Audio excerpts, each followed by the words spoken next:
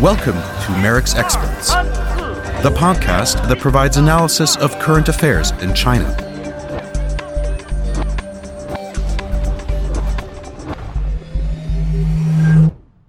Hello, I am Claudia Wessling, Head of Publications at Merrick's. Thanks for joining me today for another Merrick's podcast. This is Merrick's Experts, the podcast on current events in China.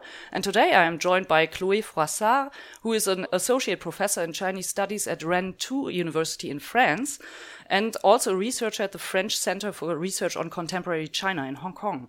Chloé Froissart is specialized in the study of citizenship issues, participatory practices, and civil society in China. And in her more than 15 years of professional experience in and with China, she has worked, amongst others, as an advisor to the UNESCO and several non-governmental and governmental organizations, as well as multinational corporations. Chloé's special focus lies on labor and environmental politics, and today we want to talk about labor movements, the role of trade unions, or the one trade union there is in China. Chloé, you have been researching the situation of workers in China for a very long time. What exactly is the situation in a socialist country like China, where I would think that trade unions are, theoretically not necessary at all, right? Because the Communist Party represents all the workers already. This is, of course, a big contradiction, as China has become now a fully capitalist country. And Chinese trade unions have been built up during the Maoist era, with principal tenet was that actually workers were the owner of the enterprises, and that actually employers and employees shared the same corporatist interests. So trade union were supposed to be a bridge between the party and the people, including employers and employees, whose interests were not conceived as being divergence. So this, of course, has changed with the introduction of market economy, and of course, now the two-party interests are completely divergent. So this is one of the main reasons why strikes and protests have increased dramatically over the years. And how does the All China Federation of Trade Unions cope with this changed situation where contradictions between workers and employers all of a sudden have emerged with the coming in of market economy elements? Actually, the mounting protests and strikes have put pressure on Chinese trade union to reform. And the turning point has been the big wave of strikes in 2010, where workers demanded important wage increase and also to, what they said, 中天工会 said, to rebuild the trade union, which means that they want a trade union that better represent them and that they could elect. Since then, actually, the SAFTU, the All China Federation of Trade Union, tried to introduce some forms of authoritarian collective bargaining so that trade unions could better represent the interests of workers without changing their belonging to the state apparatus. So, of course, trade unions are not fully trade unions since that we understand them, which means that they do not fully represent workers. Instead, they play a role of mediators between employers and employees. Still, they manage to better represent the interest of workers and help them get a bigger share of the enterprise benefit that they would otherwise gain. The difference with our collective bargaining is that our collective bargaining system is based on the recognition of the right to strike, which is not the case in China, because they have to represent the interest of employers, employees, the party, and the entire nation. This is like the ideological tenet of any trade union in so-called communist country. Apart from the trade unions, there's other organizations which try to support workers nowadays in China, the so-called labor NGOs. You have published quite extensively on these organizations, and you also did field work looking into what these organizations do for workers, how they proceed, how they work, how they try to support them. Could you tell me a little bit about your field work and about the role of these labor NGOs? These labor NGOs, they used to play a very, very important role from the end of the 90s, beginning of 2000 until recently, where there has been like a big crackdown, important crackdown in the December 2015. And after that, things were not the same, of course. The NGOs have been doing most work on so-called right defense NGOs. So they help workers to defend their rights. And you have like different periods that could be distinguished with different strategies.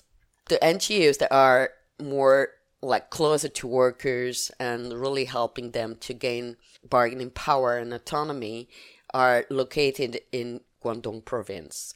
And over the years, they changed their strategies. First, they really try to help workers better know the law and try to help them lodge complaints with the administrative bodies and also with the courts. But over the years, they just realized that actually the cost, both in time and money, of going through these institutional channels of conflict resolution was actually too high. So they decided actually to help workers to organize themselves and be able to promote social dialogue and discuss directly with employers. And that's how actually they try to promote what we call true collective bargaining, means autonomous collective bargaining. Actually, when you had a conflict in a factory or an enterprise, like usually workers would come and find these NGOs that are not allowed. And then these NGOs will help workers to select their demand, prioritize their demand, and help them to elect train representatives, to negotiate with the employers and help workers to learn some strategies, how to bargain with the employers. And did that work at the time? I mean, did people join collectively? Did they join hands to fight for their interests? Because I read many accounts and news articles on cases where the leaders of a protest were paid a higher salary and then they left the collective and You're right. went back to their work. Do you know cases at the time where it really ended up in a collective effort to fight for one's rights together? Yes, of course. I mean, the whole challenge for NGOs is to maintain the unity and solidarity among workers, because the whole strategy of the employers and sometimes trade unions supporting employers and local authorities is to divide and rule, and so exploit conflict of interest among workers. So basically, yes, the whole challenge for NGOs is to maintain this unity, and some of conflict were actually solved through the solidarity of workers that were able to negotiate like better working conditions or higher salaries or just the implementation of their legal rights. Actually, this is one of the reasons why all these NGOs were suppressed in December 2015. So one might say that the labor NGOs were a bit too successful for the Chinese government to accept. What did the government do? It was like a coordinated crackdown when you have many activists that were arrested, and 5 of them actually were in prison and had to do like television, public confession on television, and had to get through smear campaigns and all this. Of course, when they went out from prison, these activists were not able to set up their organization again. And it has become so difficult to set up an organization and sustain an organization in the long term that actually like individual activists are trying to act and work through social media or to informal network, and not relying so much on organization. The problem is actually that I've just heard like recently on January 20, 5 of individual activists have been arrested. So labor activists have been arrested, and this is really worrying because no formal charge has been held on them. And this is like a sign that repression is getting harder and harder at the moment in China. I would like to get back to the NGO law briefly, the law on regulating non-governmental organizations from abroad and from China. To what extent has that suffocated the activities of labor NGOs? Because many of them, if I'm correctly informed, depend on money from abroad. Are those money flows now dead?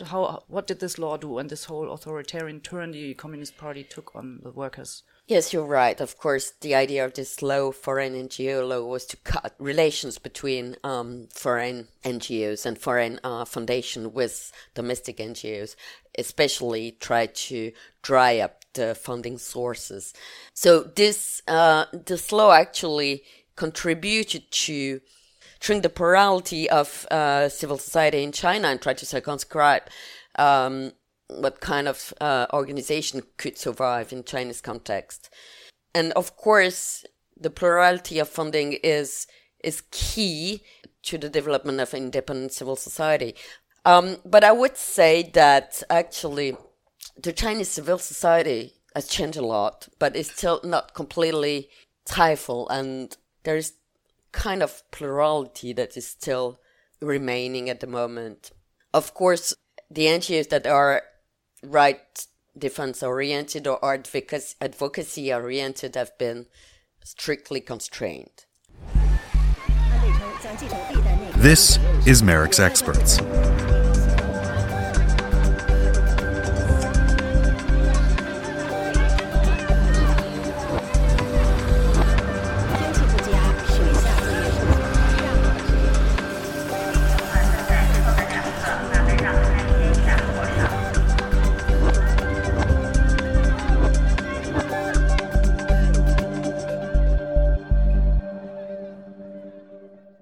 You're listening to Merrick's Experts, the podcast on current affairs in China. I am Claudia Wessling, and today I'm joined by Chloé Froissart from Rennes 2 University in France. Professor Froissart is an expert for China's civil society issues and labor movements in particular. Chloé, I would like to talk about the JCIC case that happened a couple of months ago. For the background, a group of workers at this technology company in Shenzhen protested against inhumane conditions, unfair dismissal and harassment. And there was a crackdown with over 60 workers and supporters detained. Now this movement got support from Marxist students coming from Beijing, if I'm correctly informed. How do you assess this event?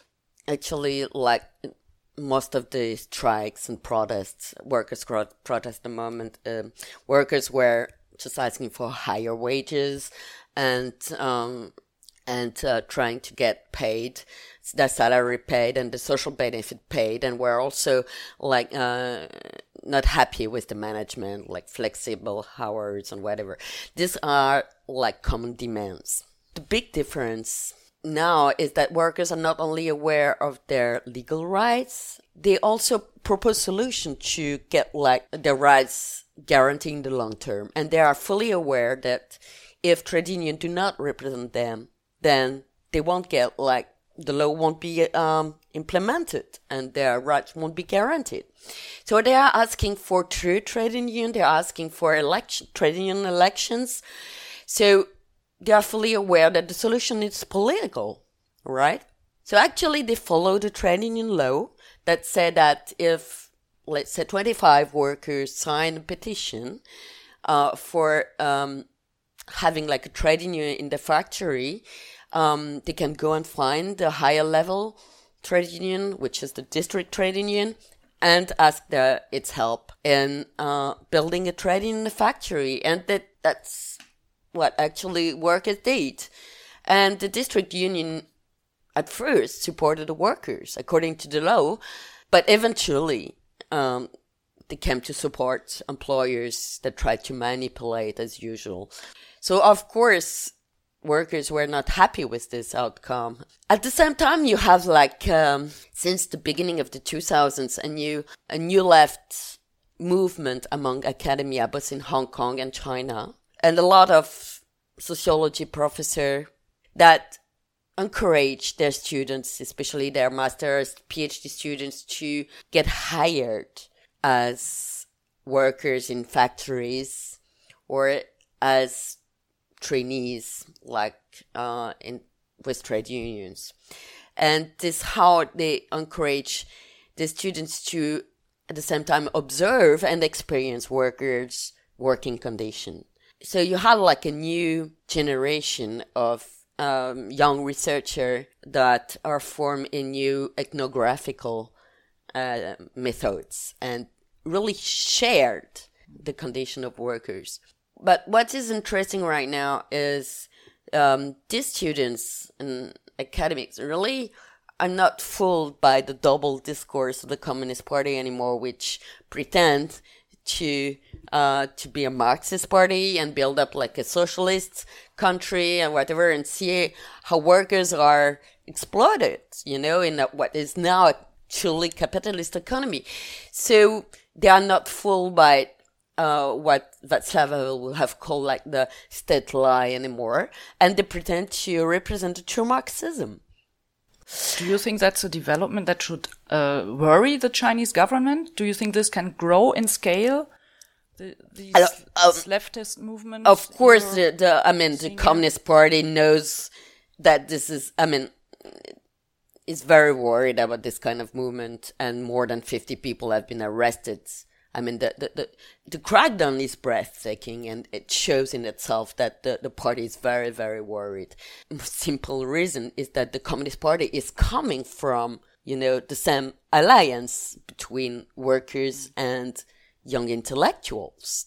So, to know that this kind of alliance is the worst that they could see. But at the same time, they won't let this movement develop too much. The party's repression capacity is now so big that it's hard to see that any kind of movement could develop to the point of threatening Xi Jinping's power. Also, I should say that this Marxist student and academics movement is not supported by everybody. All the critics of Xi Jinping in Chinese society, because many of them just pointing that the students are naive and they don't know what happened under the Maoist regime and all the excesses of this kind of totalitarian regime. How do you see the situation in the civil society as a whole? I would gather that in the situation China is in right now, with more market economy elements, a lot of competition going on, there is still room for dissent, but still the party is trying to control it very hard by, everybody knows the talk about the social credit system. How do these societal negotiations work in nowadays heavily controlled China? Under Xi Jinping, criticism that was allowed and even encouraged previously is now seen as dissidence. So the line of what is palatable to the party as change, which is somehow very dangerous for the party, which still need like some input from society. Sure, if you suppress everything and you don't know what's going on, then you cannot leave the pressure out of the cooking pot, so to say.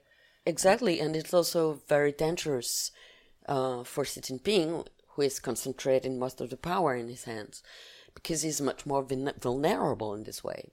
So what is interesting to notice is that the Communist Party has tried to compartmentalize civil society. Labor issues are definitely sensitive because the party is meant from its origin to represent workers, and trade unions are like a pillar of the regime since Mao time. So this is very, very sensitive. But for example, in the environmental field, the party and the state really realized this past few years that they couldn't solve the pollution problem, for example, without the help of the public. And so in the environmental field, actually, you have much more space for NGOs to act. That's very funny how the party is trying to compartmentalize the civil society. It's just as if the different fields were isolated, was completely immune from each other's. And this is a big challenge to try to do that. But yeah, let's let's see what comes out of it. Yeah. Okay, I have a feeling we could go on forever here. But anyway, I think we've reached the end of our podcast. Thank you, Chloé Froissart, for being with me today here and sharing your valuable insights. Thank you. I wish you all the best for your further research and hope to read a lot about further field trips to China. Let's see. You are listening to Merrick's Experts, dear listeners out there, the podcast on current events in China, and hope you will listen in next time again. You have been listening to Merrick's Experts, the podcast from the Mercator Institute for China Studies in Berlin. If you want to learn more about our work, please visit us at merricks.org.